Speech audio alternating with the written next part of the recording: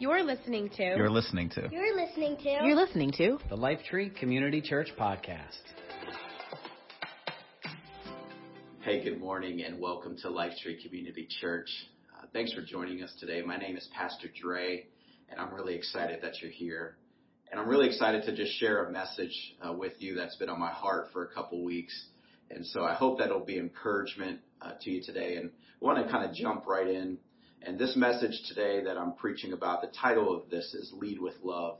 And I'm going to explain that in just a few moments, what that exactly means, and maybe the challenge that's set before us this morning. But I want to read from 1 Corinthians chapter 13, verses 1 through 8. And I think this will frame kind of where we're going today. And these are probably passages and scriptures that are familiar with you. It's known as the love chapter. And as we're talking today about leading with love, I want us to be reminded of what the kingdom definition of love is, especially right now in the culture that we're in 2020. So let's read those together. If I could speak all the languages of earth and of angels, but didn't love others, I would only be a noisy gong or a clanging cymbal. If I had the gift of prophecy, and if I understood all of God's secret plans and possessed all knowledge, and if I had such faith that I could move mountains but didn't love others, I would be nothing. And if I gave everything I have to the poor and even sacrificed my body, I could boast about it. But if I didn't love others, I would have gained nothing. Love is patient and kind. Love is not jealous or boastful or proud or rude. It does not demand its own way. It's not irritable, keeps no record of being wrong.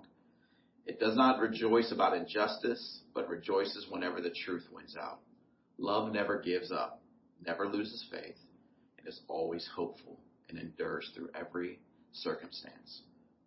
Prophecy and speaking in unknown languages and special knowledge will become useless, but love will last forever. I want to pray today, and again, we're talking today about what it is to lead our lives with love. Let's pray. Heavenly Father, thank you for our time that we have here together. I pray in these next few moments that you would speak to us. We declare that our spiritual ears and our hearts are open to you today. I pray that you would give us courage to just respond to your word and your value system of love in ways that we never have before. Give us courage today to make changes or make adjustments or just keep doing what you've called us to do. In your name we pray.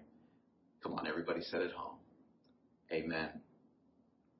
Well, I grew up in a town called Youngstown, Ohio, and you guys who know me know that I love to share about this town a lot because I love being from there. It really has shaped who I am, and so I'm kind of proud of it. But it's a unique town, and one of the things that makes it unique is that it sits halfway in between Cleveland, Ohio, and Pittsburgh, Pennsylvania. And because of its location, it has bred a unbelievable rivalry for professional football.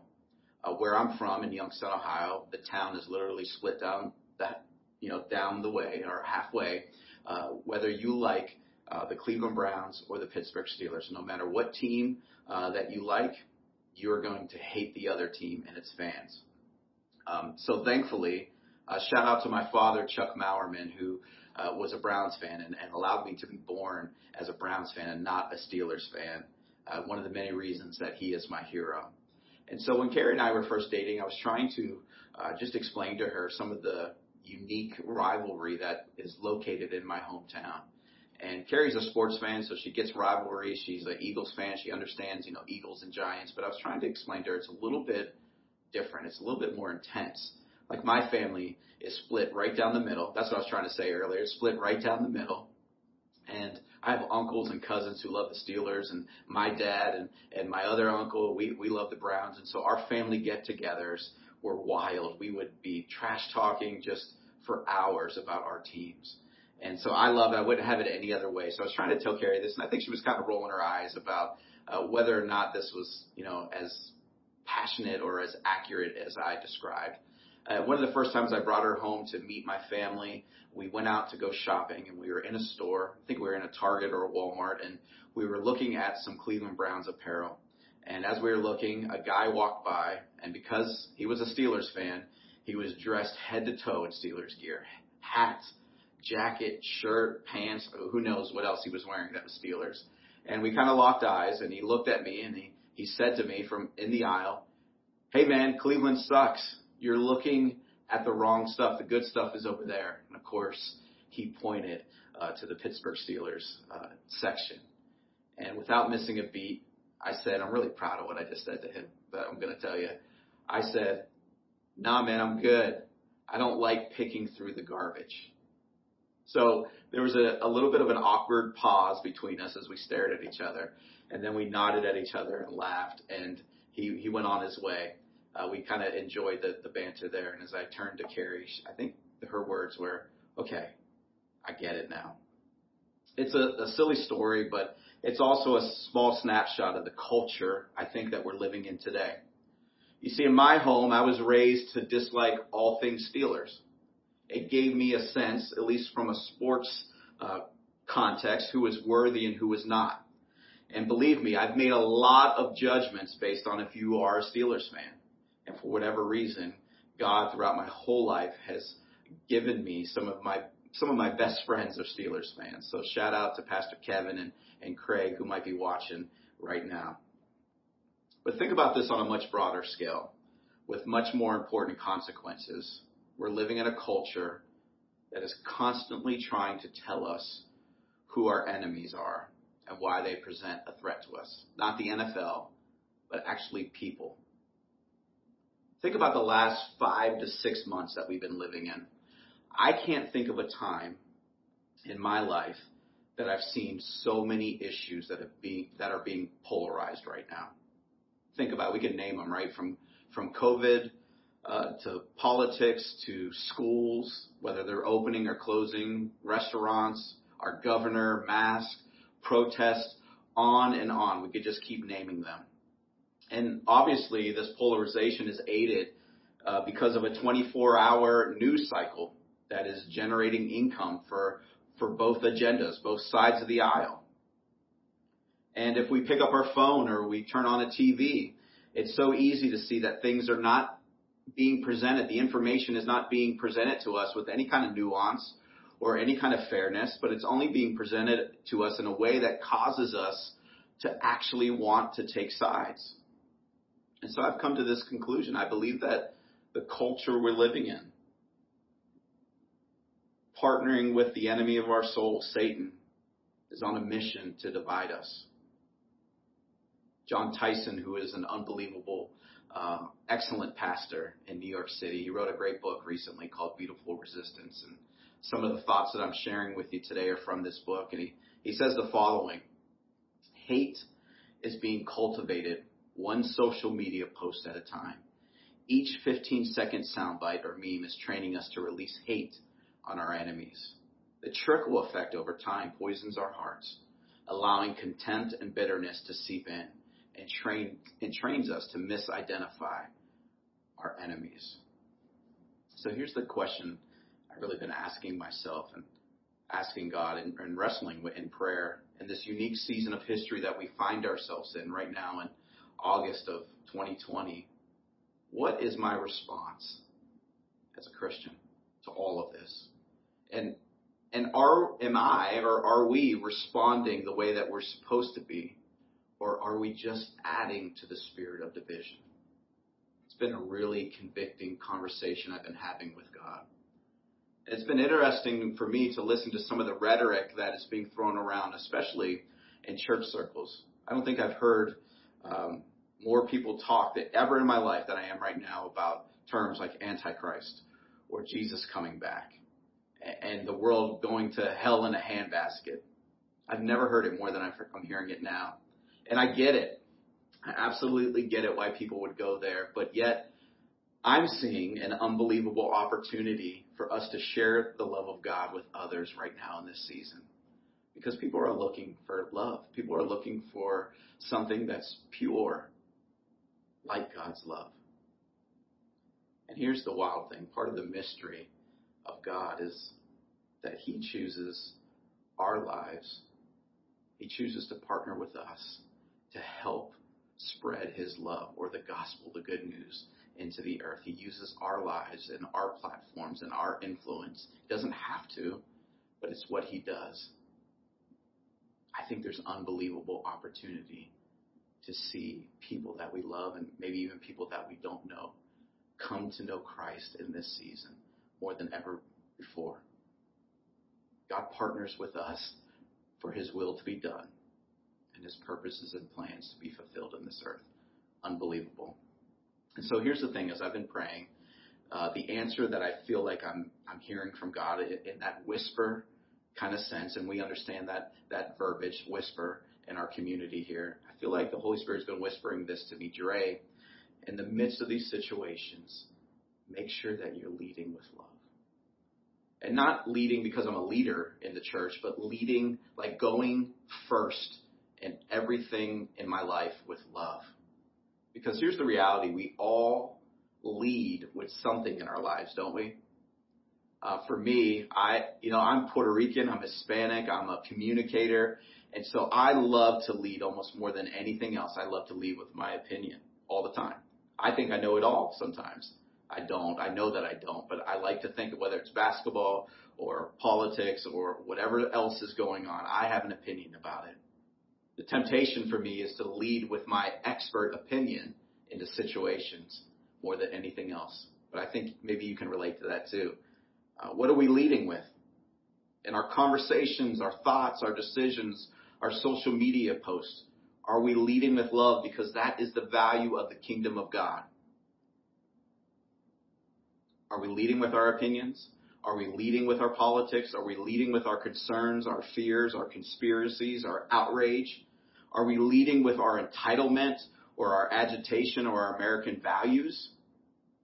And that's the tension maybe that I sense, and maybe you sense too, that as a Christian, some of those things are okay and they're not wrong, but we're called to live out of the value system of the kingdom of God before anything else.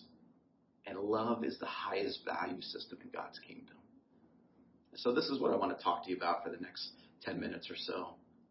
How do we as Christians right now in 2020, August 2020, how do we lead from a place of love? How do we do it in our conversations, in our thought processes, our decision making, our social media posts? How do we lead with love? There's three things I want to just point out, things that, again, this is a message that I feel like God is convicting me on, and so I'm just kind of just sharing maybe some of the things that God is doing in my life. But there are three things I want to share. They all start with R, and the first thing is to lead with love. We have to redefine what love is. And I'm so thankful today that we don't have to do a lot of hard work for that because Jesus has already done that for us. But if we're honest, our culture really waters down the words and definitions of love and hate. Both of those words are kind of thrown around too easy. We love a lot of things. And if you've been around any kind of younger generation, you know that everybody has haters. We love to throw those words around. And here's what culture really teaches us, that whatever we love defines what we hate. And whatever we hate informs what we love. But is that really how it's supposed to be for us who call ourselves Christians? Or is love bigger than that? And so the scriptures we read in 1 Corinthians 13, Paul uses a term in the Greek language, you might have heard of it for love. He uses a definition that is called agape love. And that agape love became a marking identification for the early church, and really it should be our identification of what love is too. And agape carries the idea of a self-sacrificial kind of love. It's a deep love. It's a costly love. It's the love that God shows us when Jesus is on the cross. And Jesus speaks of this kind of love so often in the Gospels. And maybe none more important than his Sermon on the Mount. I want to read a couple verses for you. Again, part of what we need to do is redefine our definition of love if we're going to be able to lead with love. Matthew 5. You've heard the law that says, love your neighbor and hate your enemy. But I say, love your enemies. Pray for those who persecute you. And that way you'll be acting as true children of your Father in heaven. Unbelievable. And to really understand how radical that statement is when Jesus is saying that to the Jewish community, you need some context, because Jesus is talking to a group of people that have spent so many years oppressed. For 500 years, they were under oppression. They had a couple years of freedom, and then the Roman Empire came in and oppressed the Jewish community again. And it was really hard for them. The Jews were longing for freedom. And then along comes Jesus, and because they were scholars and knew the prophecies of the religion, they're looking for someone who would come and sit on the throne of David, and they were interpreting that through the context of oppression and believing that here was this Jesus who came along, and he fit the bill. He was performing miracles, and he was casting out demons, and he was teaching unbelievable things, and they thought that he was coming to call them to a violent revolution. But the more that they heard him, he was actually calling them to a love revolution, to love their enemies. They were really confused when he was saying these things, because to them, in Leviticus chapter 19, there was a verse there, a law that they understood, and the rabbis of the day would interpret it this way. It was love your neighbor, as we read, and they would teach that to love your neighbor meant to love your Jewish neighbor. Love the person who looks exactly like you and acts like you and has your value system. Love them. And everybody else is not worthy of your love. But Jesus came along and said, not only are you supposed to love the people that think like you and act like you, but that's over here, the neighbors, but you're also supposed to love your enemies. Jesus redefined what love is. We have to redefine what love is, especially in the context of our culture today. John Tyson, again, in his book, he says, Jesus did the impossible and recategorized enemies as neighbors, enlarging the tent of welcome so that all could fit, and scandalized the leaders of his day by talking about a kingdom that was established not by military conquest, but by overcoming hatred with love. Jesus redefined love. He made it much broader and deeper than anything they'd ever heard. And that was what marked the early church. In fact, this command to love your enemies was the most celebrated command the first 300 years of the early church in the New Testament. And why? Because God modeled it for us. The Bible tells us that he loved us first. He loved us when we were his enemies, but he loved us first. He models it for us, and he calls us to do it. If we want to lead by love, we have to redefine our definition of love. The second thing today is to lead with love. We have to be able to receive love. And not just any love, but God's love. Our ability to love the way that God has called us to love others is directly tied to whether we know how much God loves us. A person that really has a revelation of God's value for them, that considers themselves valuable enough in God's eyes, will love generously. But if we struggle with that, if it's hard for us, we won't really lead with love. We'll lead with a lot of other things. And oftentimes we will lead with hurt because of some of the experiences that we experience here on the earth. God has given us access through the cross to the Father's grace and his forgiveness to an eternity in heaven. It's John 3:16, for God so loved the world. If we want to lead with love, we have to be able to know that we are worth loving. We are valuable to God. He was willing to give up his son for us because he loves us that much. It's hard for us to share good news, which is what the gospel means, if we don't believe it's for ourselves first. And this is my story. I was a kid who grew up in church and grew up around church, but it wasn't until I was around 15 or 16 that I experienced the revelation and the understanding that God loved me. He didn't just love my parents and my pastors, but he actually loved me. And if this is something you struggle with, you can't stay stuck in that for whatever reason. Let's pray together. Call on one of us pastors to talk with you about it. Talk through it. Call on a friend who's a Christian to help you process through some of it. Maybe you need to go see a Christian counselor. Whatever it is, don't stay stuck there. You are valuable. You are a son and daughter of God. Your ability to lead with love is tied to whether you can receive God's love for yourself. I want to say this to you. We are loved. God is not angry with us because of Jesus. He has a plan and a purpose for our life that comes from a place of love. Okay, the last R that I want to share with you today, number 3, to lead with love, we have to be rooted in love. If you're part of our LifeTree family, you are very familiar with our verbiage and our mission to help you. We want to help you grow from root to, say it at home, fruit, from root to fruit. And the fruit in your life is determined by what soil you plant yourself in. Ephesians 3:17 says this, then Christ will make his home in your hearts as you trust in him. Come on, everybody, wherever you are, say trust. As you trust in him, your roots will grow down into God's love and keep you strong. If we are rooted in God's love, things like grace and forgiveness and mercy become a part of our lives and become so easily accessible to those that we come in contact with. In a culture that is thriving in the fruit of division, we have an opportunity to offer so much more. Instead of division, we can offer people grace and forgiveness. We had a friend who was a farmer in Tennessee, and he literally lived around the corner from us. And he would call us on a random Sunday afternoon and say, hey, I've got a strawberry patch that needs some picking. Will you bring those kids over to help me get the job done? And it was like the best hour that we could spend with our kids. It created so many good memories. And we'd bring those little kids over, and they would have these little buckets, and there they would be picking whatever patch he had grown. And listen, he had done all the hard work. He had planted, he had cultivated it, he had watered it, he had weeded it, and yet there we were, a bunch of city kids who knew nothing about farming, getting to reap the benefits, getting to literally taste the fruit of his labor. And it was awesome. We would take that home, we'd make desserts, and we'd make smoothies, and it was awesome.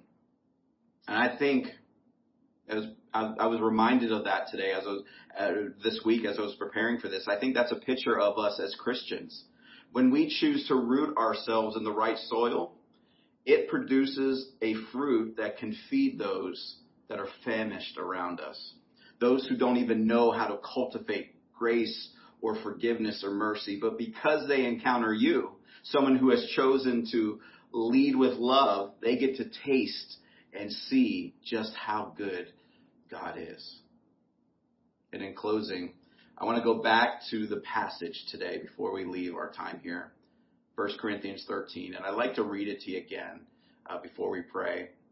I'm going to read it to you from a literal Greek translation of that text. And it just kind of brings the definitions of love a little bit alive. And I hope you'll enjoy it as we close here.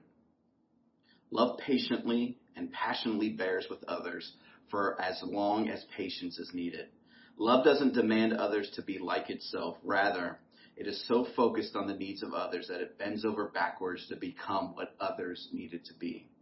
Love is not ambitious, self-centered, or so consumed with itself that it never thinks of the needs or desires that others possess.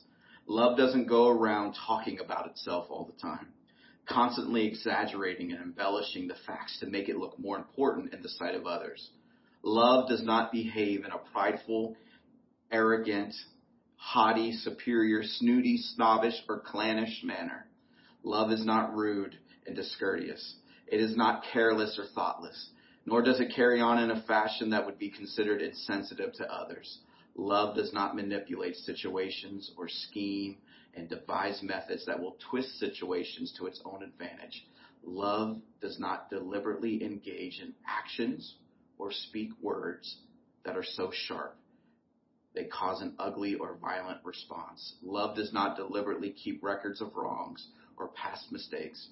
Love does not feel overjoyed when it sees an injustice done to someone else, but it is elated, thrilled, ecstatic, and overjoyed with the truth. Love protects, it shields, it guards, it covers, it conceals, and it safeguards people from exposure. Love always expects and anticipates the best in others and the best for others. Love never quits, it never surrenders, and it never gives up. Love never disappoints, it never fails, and it never lets anyone down. Again, in a culture that is feeding into the plan of the enemy of our soul to divide us, let us be a Christian representation. Let us be the ambassadors of Christ to lead in love. In every conversation, in every interaction, in every social media post, every decision that we make in this season, let's lead with love. And let's love to the extreme edges that Jesus calls us to, from those who share our values to those who might actually hate us. And let's see what God wants to do. I believe that he wants to see the gospel go to the ends of the earth in this season of history that we're in. I believe that one of the great privileges we will have is that we will get to partner with God to see that happen. Let's pray together. Jesus, thank you for how you love us. Thank you for the cross. Thank you for how you redefine love. Thank you for how you give us love. And thank you for what you're teaching us today, Lord. I pray that you would help us all in this season, right where we are right now, August 2020, to be rooted in love more than ever before. I pray that you'd give us opportunities to share the fruit that comes out of love. Help us to be people that will give away grace and mercy and forgiveness.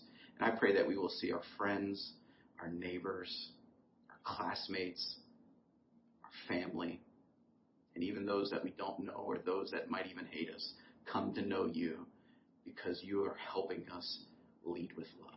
In your name we pray. Amen. Thank you so much for joining us this morning. I hope and pray that you have an awesome, awesome week. Thanks for listening to our podcast. If you'd like to learn more about our church, or if you'd like to connect with us online, just visit wearelifetree.com.